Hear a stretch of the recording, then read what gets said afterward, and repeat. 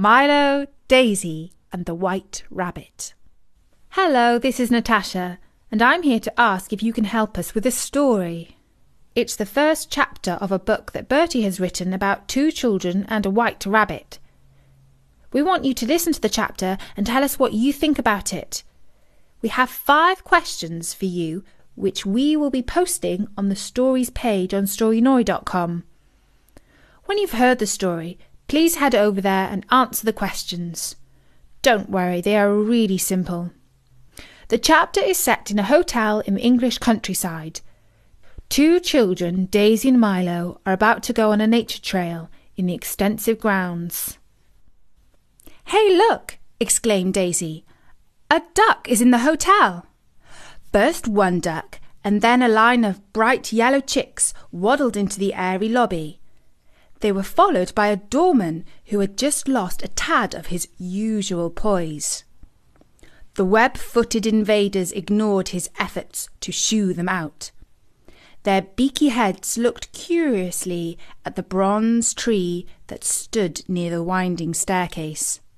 "I think they want to make a nest there," said Milo. "Peep, peep," said the chicks, quite loudly now. The receptionists lifted their eyes from their laptop computers and laughed. "Go on, back to the lake," said the doorman, waving his hat at them. But instead of leaving, they started to run in quite quickly, swaying from side to side with their little heads, popping backwards and forwards.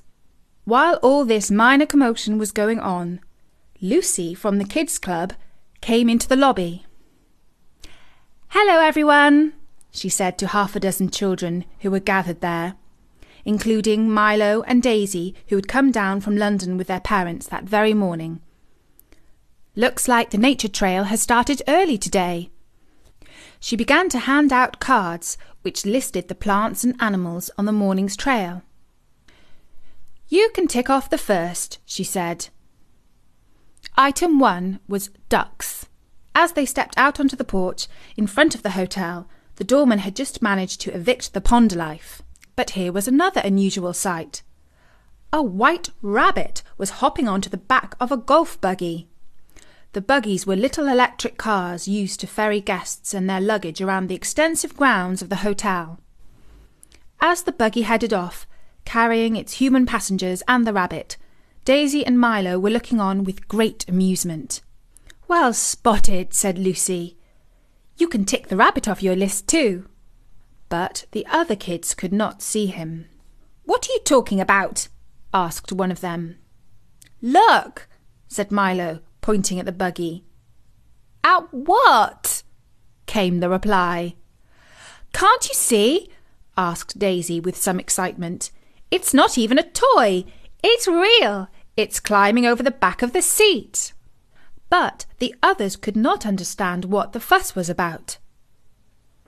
"I think it's an invisible rabbit," said one. "He's the smartest rabbit I ever saw," insisted Milo. "He's too lazy to hop, so he hitches a ride," Daisy laughed. "I expect he's a guest and has his own room." By now everyone else thought it was some sort of private joke between brother and sister. Lucy led the children along the drive. The day had started with rain, but now the sun was shining, and everything glistened in the damp fresh air. First stop was a lawn, almost like a village green, with a signpost pointing in various directions, not to the post office or the next town, but to locations further afield, including 5,369 miles, Beverly Hills, 534 miles, Geneva, 5,456 miles, Los Angeles. "Wouldn't it be great to visit all of them?" said Daisy. "If we go to one hotel for Mummy's birthday every year, then we can stay in all of them by the time I'm 18, and Mummy will be 50. "Shh! It's rude to say Mummy's age," warned Daisy. They were visiting the hotel to celebrate their mother's birthday. She was relaxing in the spa while the children spent the day at the kids' club. Dad was installed on a sofa in the summer room, reading the weekend supplement of his pink newspaper. Just as the kids were about to move on to the next stage of the trail, they had a stroke of luck. A red-breasted robin landed on the sign pointing to Paris. He looked at the children with his head on one side and watched them tick off their list. The children made their way to the lake in search of Egyptian geese. They had seen plenty of Canadian geese before, but this was the first time they had spotted Egyptian ones, which have stubbier necks and look a little bit like oversized ducks. As a bonus, Milo found a snail by the waterside. The lake was in a semi-secluded spot, with a curtain of trees on one side. Daisy looked at the swans and thought of Christmas, when they had been to see the ballet Swan Lake, in which a swan turns into a princess and dances with a prince. Next, they went out into the meadow. Calling it a meadow is perhaps an understatement, because this part of the grounds is a hillside covered in wonderful wild flowers. It was a good thing that they had brought their wellies, because the ground was still damp, but with the sun shining down on the blue, yellow and white cornflowers, this was a truly magnificent sight. There were no end of other flowers to spot here too, daisies, dandelions, bluebells and nettles. And now came the climax of the trail. Lucy had brought a basket with her. She asked the children to gather round. The butterflies had grown up in the kids' club. The children now took it in turns to reach inside and pull out a twig or a leaf with a butterfly on it. The butterfly would test out its new wings with a flutter and then take off over the tops of the cornflowers. When the last butterfly had flown to freedom, they turned back to the white manor house that was the main part of the hotel. Back inside the hotel, they found Dad still relaxing with his tea and newspaper. Sunlight poured into the summer room from the large glass doors that opened onto the veranda. A cheerful painting of a cherry tree in blossom hung over the fireplace. "How was the nature trail, kids?" he asked. Milo enthused. "You should have been there with your phone to take a video. There was a crazy rabbit riding on the back of a golf buggy. He was hilarious." "He was funny," agreed Daisy, "and the trail was nice. We released some butterflies in the meadow." They planned their stay. Wait for Mum to get back from the spa. Lunch in the barn restaurant. Parents to go and watch the polo match that was taking place on the ground beyond the meadow. Children to play croquet on the lawn. They had the kids' club and a horse riding lesson booked for the following day. Everyone had plenty to do. And everything went to plan. After lunch, it was a perfect afternoon for a leisurely game of croquet. The children had not played it before, but soon got the hang of knocking the wooden balls through the hoops. Their game was interrupted when a white rabbit sauntered onto the lawn and blocked the hoop that Milo was aiming for. "Hey, look!" he called out to Daisy. "Do you think he's the same one we saw this morning?" The rabbit twitched his nose at the children. "It does seem like he remembers us," said Daisy. Then the rabbit hopped a few steps towards the veranda, stood up on his hind legs and looked at them again. "Curious and curiouser," said Daisy. "I think he wants us to follow him." By now his fluffy tail was already disappearing through the door into the hotel. The children threw down their mallets and ran to see where he would go next. He ambled round the summer room as if he owned the place, and here was something especially peculiar. The gentleman who was sitting in an armchair did not seem to notice the animal hop right past his foot. There was none of the surprise or amusement that the ducks had created in the morning. If anyone thought it was unusual for a rabbit to be hopping around, they did not show it. In fact, it was almost as if he was invisible. When he had surveyed the room, wandered around the sofas and chairs, sniffed the elegant lamps that looked like silvery reeds, and decided that all was in order, he ambled back outside again and hopped down the steps into the garden. The children caught up and walked alongside him. He led them along a path behind the garden and out towards the lake. It was such a lovely day. They might as well take a walk with their mysterious new friend. "Be careful you don't fall down a rabbit hole," said Daisy. But there did not seem to be any risk of deep holes. Instead, he brought them to the gate of a garden secluded from the rest of the grounds. The house was as quaint as a cottage, but more grand. It was clearly very old, as it was built on a timber frame. The roof was reddish with tall chimneys and a clock tower, and on the lawn a table had been laid with a white cloth. A silvery-haired lady and a younger man were seated there. A butler was pouring tea for them. It was a tranquil scene. "I don't think we should go in," said Milo. But Daisy, who was usually the more cautious of the two, said thoughtfully, "I rather think he wants us to follow him." The rabbit was already halfway across the lawn and heading for the tea table. The lady spoke to the butler, and he started to walk at a stately pace towards the children. Both kids naturally thought the same thing. "Oh no! Now we are for it!" But he had a kindly face, not at all angry, and said, "Mrs. Anwisher asks if you would like to join her and her son. She wishes to tell you some stories about the White Rabbit." By the time they reached the table, the rabbit was sitting on the lady's lap, and she was stroking it between the ears. "Thank you for inviting us, Miss Anwisher," said Daisy. "It will soon be time for us to go and meet our parents, so I hope you will excuse us if we only stay a short while." "It is always tea time," said the lady. "Or would you prefer apple juice? You may call me Anwisher. By the way, it is my first name." Daisy had tea, and Milo preferred juice. Anwisher sat elegantly with a straight back like a dancer. She introduced her son Rishi, who must have been about 30 years old, and was wearing a flowery patterned T-shirt, as if he dressed for the beach. "Don't mind him," she said with an airy wave of a bony and slightly bird-like hand.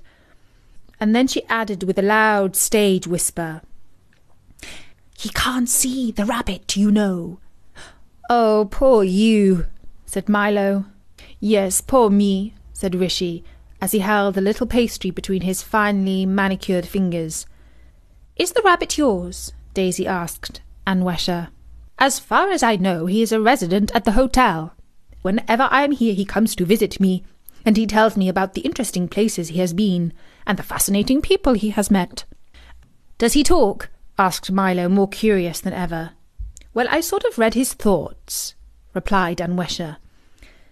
Daisy noticed that Rishi was trying not to smile, and she wondered if the whole thing was an elaborate joke. "Has he met anyone famous?" asked Milo. "Oh, yes," replied Anwisher.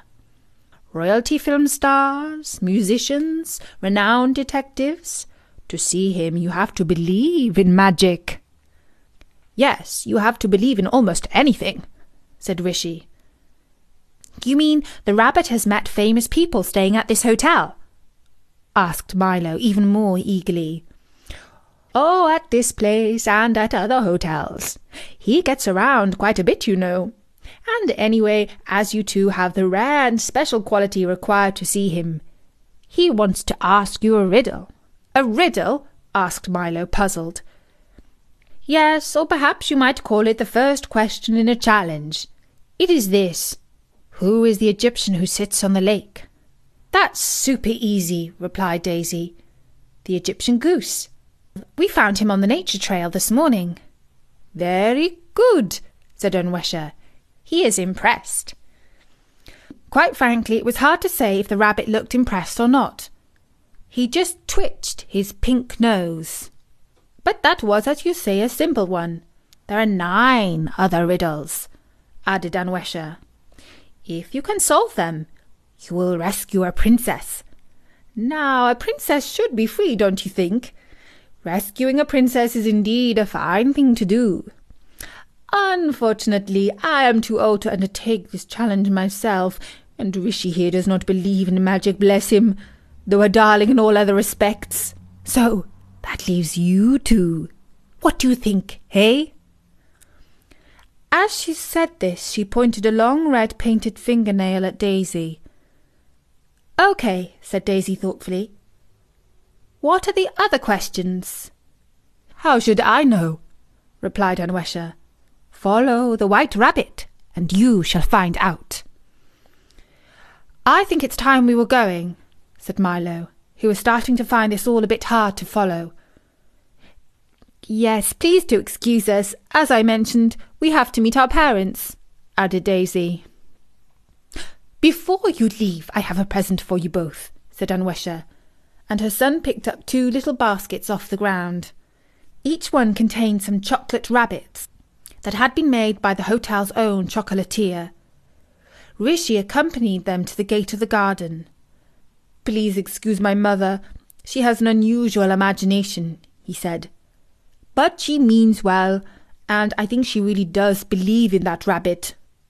"Oh, it's been fine," said Daisy, "and very nice to meet you both." "Thank you for the chocolate rabbits," said Milo.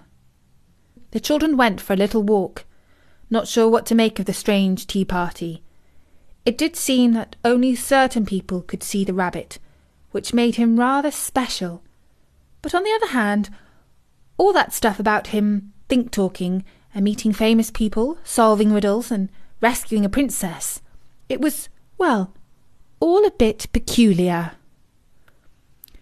As they strolled around the back of the barn and the little village of cottages where hotel guests could stay, they came across a red telephone box. "That looks fun," said Milo. The children had never actually been inside a telephone box, but they knew that Mum and Dad had both used them long ago before mobile phones were invented. They opened the door. It was quite heavy, and Daisy picked up the phone. Milo leaned in and spoke into the receiver. "Hello, can I speak to the White Rabbit, please?" A voice answered. "Speaking," in a tone that was rather deeper than you would expect from a rabbit. "Well, nice to meet you, Mr. Rabbit," said Milo. "Likewise." "Do you have another riddle?"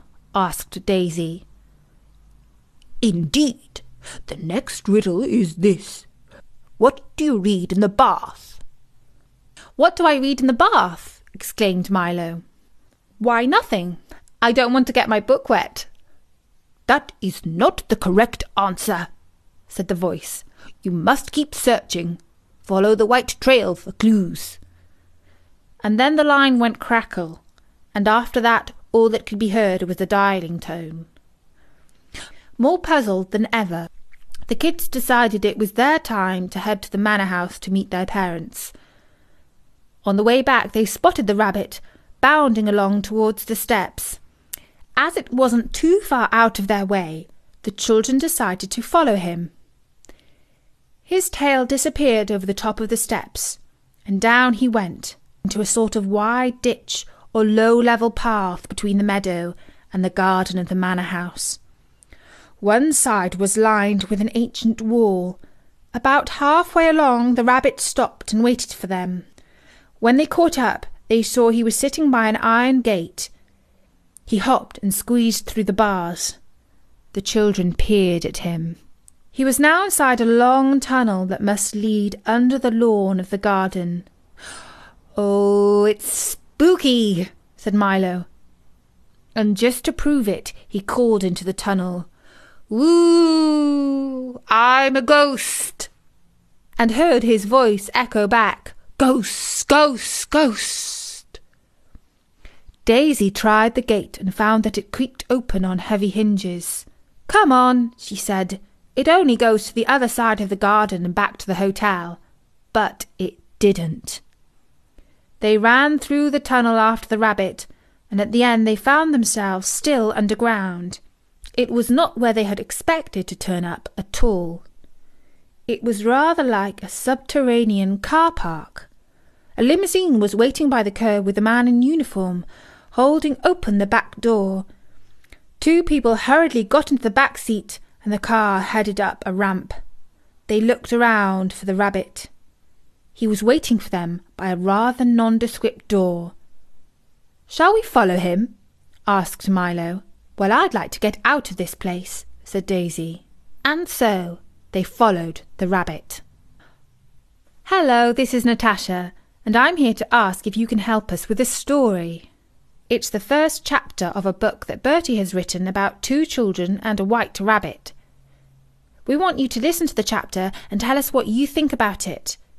We have 5 questions for you, which we will be posting on the stories page on Storynory.com.